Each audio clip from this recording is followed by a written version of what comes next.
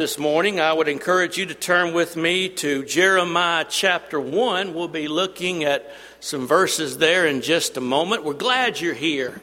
Beautiful singing today. I give Giff an A+ on leading our singing, and I give him an A on the haircut and the beard trim too. I think that looks good as well. It's just a joy to be able to welcome each of you to our services. I know we have several who are out of town on vacation, and this is the time when a lot of folks are traveling, and we'll be missing several folks, I guess, throughout the next month and a half. But we're always thrilled to have visitors. And today we have several who are our honored guests, and we want you to know how glad we are that you're here. And we don't want you to rush off too quickly after we're dismissed, but give us a chance today to express our appreciation to you for coming, and we certainly hope that you'll want to come back and be with us anytime that you have an opportunity. Have some good news to pass along to you today. Curly and Debbie Turner were married 40 years yesterday, and so that's good news. They've still got a ways to go to 50, but they're certainly heading in the right direction. Also, James and Lindsay Wynn are expecting little Easton Wynn, baby boy. We certainly want to congratulate them and the grandparents, and we're certainly looking forward to that. And it's good today to have Justin and Cassie Boyd, and little Jackson Seth is here for the very first time. And of course, they're sitting in their usual place. And you know, Justin said, "Doug, do you mind giving your little speech?" And of course, I don't mind giving that speech at all. I'm speaking for the mother right now, strictly the mother. Please don't touch. Please look at a distance and admire, but don't touch the baby. You know, that's just how a mother feels, and I think we all going to respect that anyway, but I do want to pass that along to you. He hasn't been out of the hospital for very long, but we're so glad to see them with us today. You know, I hear babies crying numerous times during our assembly, and the word that comes to my mind when I hear those babies cry is the word blessing. It's a blessing to hear these babies cry, and I hope that we're going to have continued crying like that for some time to come. We love the babies that we have here, and the young parents, I'm especially encouraged by who you are and the way that you're going to bring up those children. We have some more good news to pass along to you today. We're happy to announce that Cody and Hallie Poe, P-O-E, are placing their membership with us. I'd like to ask Cody and Hallie to stand. She's not liking that too much right now, but they have to do it anyway. Of course, Hallie was, y'all can sit down now. Hallie was Holly's roommate at Freed-Hardeman, and so we're glad to have them in our area, and Cody will be starting law school in August at Jones School of Law, so we want to give them a very warm welcome. This morning, our lesson is simply entitled, Formed for a Purpose. If you turn with me to the book of Jeremiah chapter 1, I hope you've turned there with me already, beginning in verse 4, the Bible says, "Now the word of the Lord came to me," that is Jeremiah saying, "Before I formed you in the womb, I knew you. Before you were born, I consecrated you. I appointed you a prophet to the nations. Then I said, O Lord God, behold, I do not know how to speak. I'm only a youth, but the Lord said to me, do not say I'm only a youth. For to all to whom I send you, you shall go, and whatever I command you, you shall speak. Do not be afraid of them, for I am with you to deliver you, declares the Lord. Then the Lord put out his hand and touched my mouth. And the Lord said to me, behold, I have put my words in your mouth. See, I have set you this day over nations and over kingdoms to pluck up and to break down, to destroy and to overthrow, to build and to plant. The Country Gazette in Franklin, Massachusetts, published the following listing in the classified section. It said, "Unknown item for sale.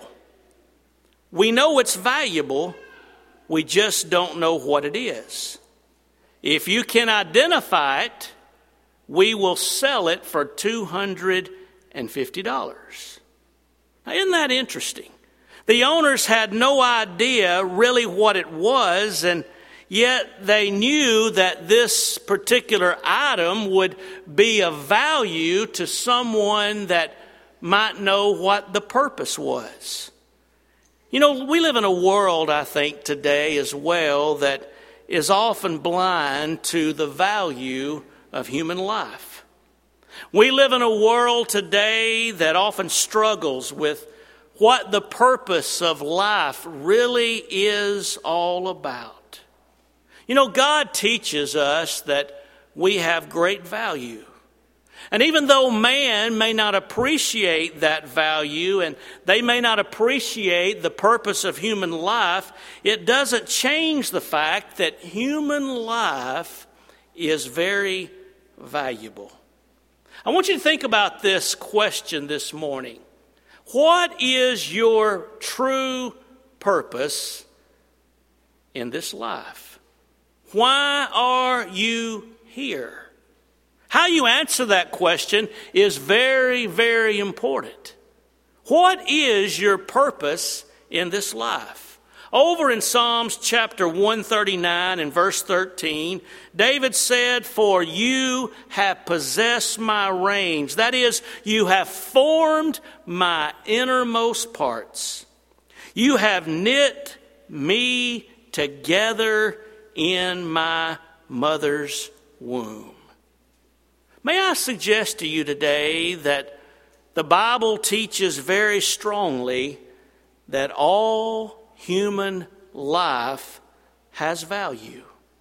From the severely handicapped baby to the severely handicapped adult and everyone in between, all human beings are important. All human beings can fulfill some important role in the hand of God. Now, that's far different from what naturalists and evolutionists teach us today. An evolutionist today would say that a human life and the life of an animal is basically the same. Evolutionists would even go so far as to say that an animal has more value than does a handicapped child or a handicapped adult. And yet, Jeremiah was told here, "Before I formed you in the belly, I knew you. Before you came forth from the womb, I sanctified you, and I appointed you a prophet to the nations." You see, God reminded Jeremiah before he had even been developed, before he was born, that God had a purpose for his life. Now, that's contrary today to the worldview that sees no good purpose for the life of a human being prior to his or her birth. In fact, in the view of some, one doesn't even begin to experience human life until after one has been born. And even then, one can only have a meaningful purpose if he's able to contribute something that others deem to be important. That's why today so many people resist referring to an unborn child as a human being. That's why many people prefer the term fetus, a collection of tissue that can be tossed away if it possesses some kind of inconvenience upon the one that is carrying it in her womb. However, we need to realize that science has begun to change some views regarding life in the womb. New scanning techniques that are out there known as 3D and 4D scanning have revealed some amazing pictures of babies inside the womb. These pictures offer new insight into an unborn child's behavior. These techniques have captured images of so-called fetuses yawning and blinking and sucking their thumbs. They even seem to smile and cry and even can move their limbs at a very young age. And these new scientific breakthroughs have caused many to begin to question beliefs regarding life in the womb. There was a photographer named Michael Clancy. Once he was a devout, pro-choice advocate. He believed staunchly in a woman's right to choose and in the freedom of abortion. But he quickly changed his mind to being pro-life when he filmed the operation of a 14-week-old fetus named Samuel Armas. Now, Samuel was being operated on inside his mother's womb to correct a condition known as spina bifida. That's just amazing to me that technology has developed to that point where a doctor can go inside a mother's womb and do that kind of an operation on an infant. Well, this photographer, Michael Clancy, was covering this particular story, and just as the doctor was closing the womb, this little child's hand reached out and grabbed the doctor's finger. Clancy said it was this action by a 14-week-old fetus that made him realize that this was indeed a child. However, some pro-abortion advocates have even gone further in their assessment of how to define human life. They've argued that, if a child faces the potential of deformity or social hardship, then the parent should seriously consider aborting the child.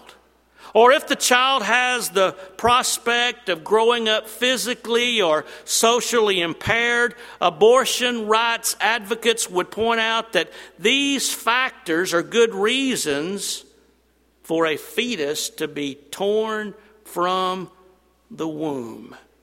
And they reason that, such a child would not have a good chance to have a good life, and such a child would have no real value in this world. Now, one individual put together a series of examples of how this thinking might play out, and think along with me this morning. This is case number one. There's a preacher and his wife that are very, very poor. They already have 14 children, and she finds out that she's pregnant with the 15th. They're living in tremendous poverty, and you consider their poverty and the excessive world population. Wouldn't you consider recommending an abortion in that situation? Well, a lot of people in our society probably would recommend an abortion in that particular case. But this particular child grew up to be John Wesley, a great composer of hymns in the 19th century. Or consider case number two. The father is very sick with a bad cold. The mother has tuberculosis. They have 4 children. The first child is blind. The second one died. The third is dead. The third is deaf. The fourth has tuberculosis. And she finds out that she's pregnant again.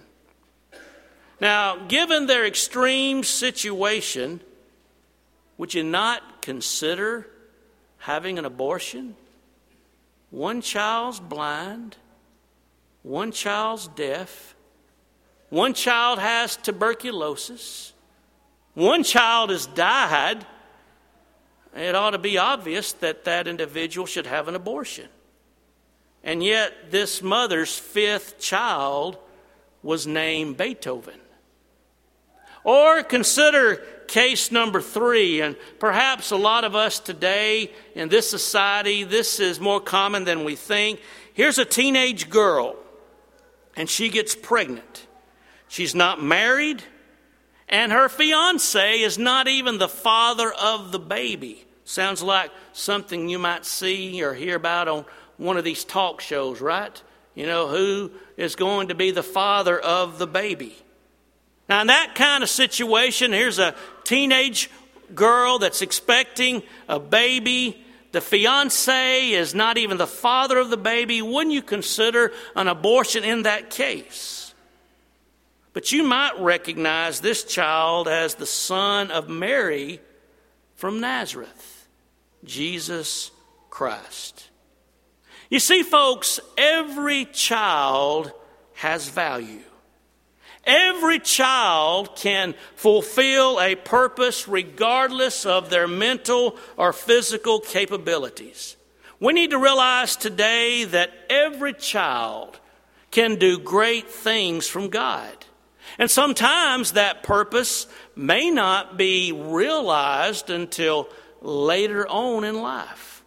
For example, you turn over to John chapter 9, beginning in verse 1. We find a very interesting account here. The Bible says, as Jesus passed by, he saw a man who was blind from birth. And the disciples asked Jesus, saying, Master, who sinned, this man or his parents, that he was born blind? You know, that was a common belief back in that particular day and time. You know, if a child had some kind of infirmity such as blindness, either his parents must have done something wrong or the child itself has done something wrong. But Jesus made it clear here. He answered, neither this man has sinned, nor has his parents sinned, but that the works of God should be manifest in him. I must work the works of him that sent me while it is day. For the night comes when no man can work. As long as I am in the world, I am the light of the world. And when Jesus had thus spoken, he spat on the ground. He made clay of the spittle. He anointed the eyes of the blind man with the clay and said to him, Go wash in the pool of Siloam. And he went his way therefore, and he washed, and he came back seeing. Now, could you imagine being this young man's parents? Can you imagine having a child back in this day and time? The child is born blind. You know, what great purpose could a blind child possibly serve, particularly in this time when medical treatments were so primitive? And yet Jesus reminds his disciples, and he reminds us as well right here, that this man's blindness had a purpose that God could use to bring glory to himself. And that's exactly the way it is with God. God can use our weaknesses. God can use our infirmities. God can use us in spite of our flaws, in spite of our shortcomings, and he can use us to demonstrate his strength. That's why the Bible says in Ephesians chapter 2 and verse 10, For we, you and me, we are his workmanship, created in Jesus Christ unto good works, which God has foreordained that we should walk in them.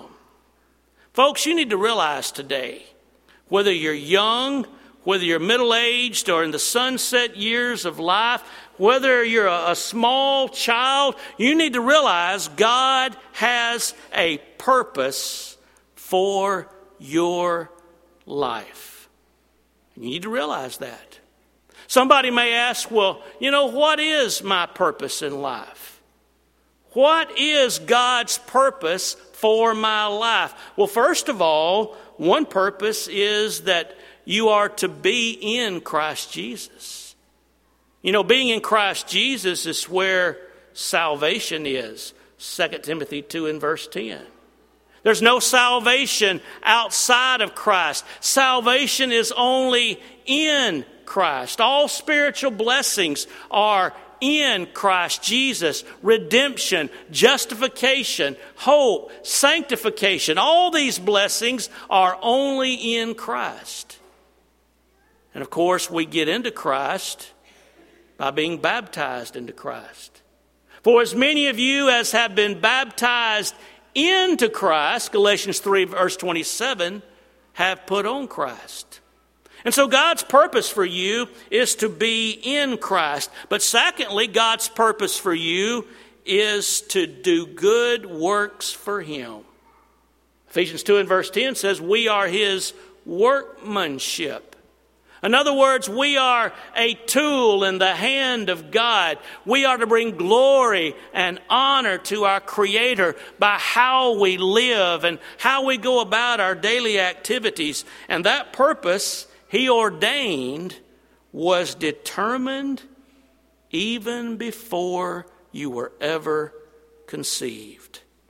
I think about a statement of Paul that brings this point home over in Galatians chapter 1, beginning in verse 15. Notice what Paul said here. But when it pleased God, who separated me from my mother's womb and called me by His grace to reveal His Son in me, that I might preach Him among the heathen. Paul said God had a purpose for his life. And God has a purpose for your life as well. But you know, one factor I think that really holds people back from allowing God to use them for His purposes is they really don't understand. We really don't understand the great things that God can do through us. Many people today simply do not understand their value. They don't understand their potential. I think many times people, even us today, we underestimate the abilities that God has blessed us with. We underestimate the great things that God can do through us. Many times people look at themselves and they see their flaws. They see their shortcomings. They look at the past. They think about the kind of things that they may have done in the past, and they begin to think, how could God ever use me to do great things? A tourist one time was walking through the twisted streets of Hong Kong, and he came upon a tattoo studio. And in the window of this tattoo studio were displayed samples of all the tattoos that were available. And, you know, on the chest or the arms, you know, you could have a flag or a mermaid or maybe an anchor, or many, many choices there were available for a tattoo. But one tattoo caught the man's attention. And this tattoo simply had 3 little words: born to lose. And when the tourist saw that, he entered the tattoo shop and he was astonished, and he pointed to those words, born to lose, and he asked the Chinese artist, does anyone really ever have that terrible phrase, born to lose, tattooed on their body? And he replied, yes, they do sometime. And the tourist said, I just can't believe that anybody in their right mind would have those words, born to lose, tattooed on their body. And the Chinese man simply tapped on his head, and in broken English he said, before tattoo on body, tattoo on mind. What's the point? The point is how we think is going to determine, by and large, who we are. And the devil is waging a war for your mind. He wants you to believe today that you have no importance. He wants you to believe today that you have so many flaws that God could simply never use you in His service.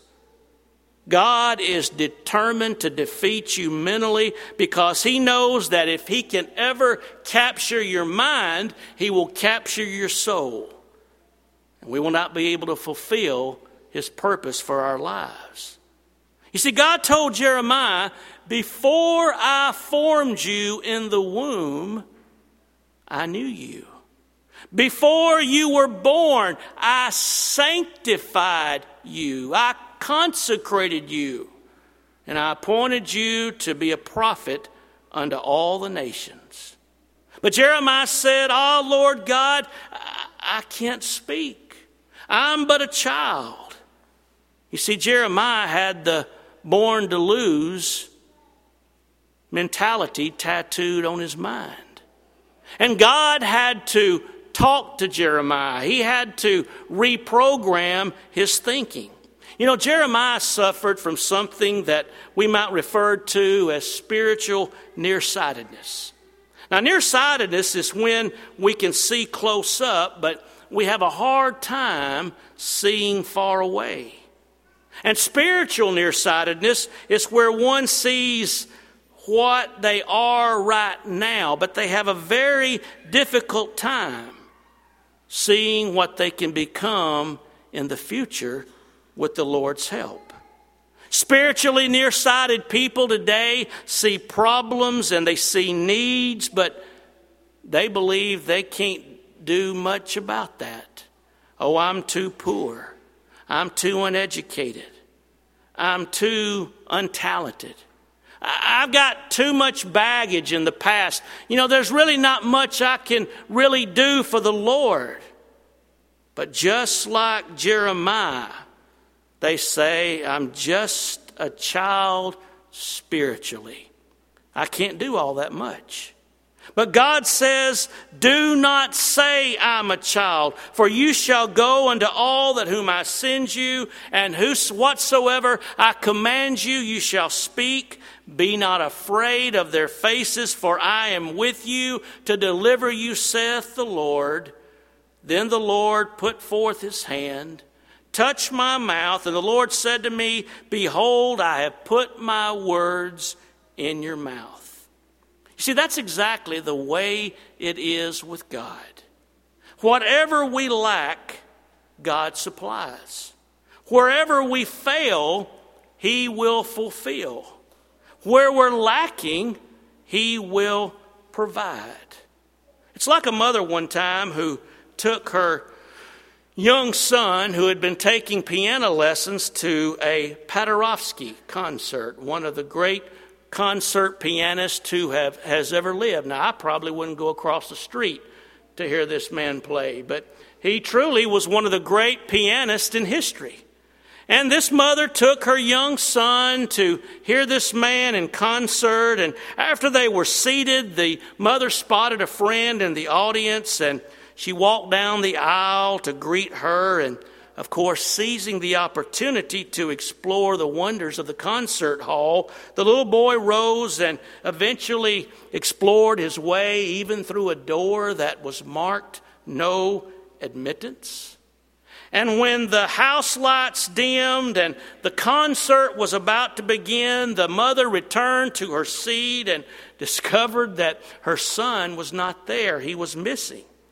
And suddenly the curtains parted and the spotlight focused on the impressive Steinway on stage, and in horror, the mother saw her little boy sitting at the keyboard, innocently picking Twinkle, Twinkle, Little Star. At that particular moment, the great piano master made his entrance, and he quickly moved toward the piano, and he whispered in the little boy's ear, don't quit. Keep playing.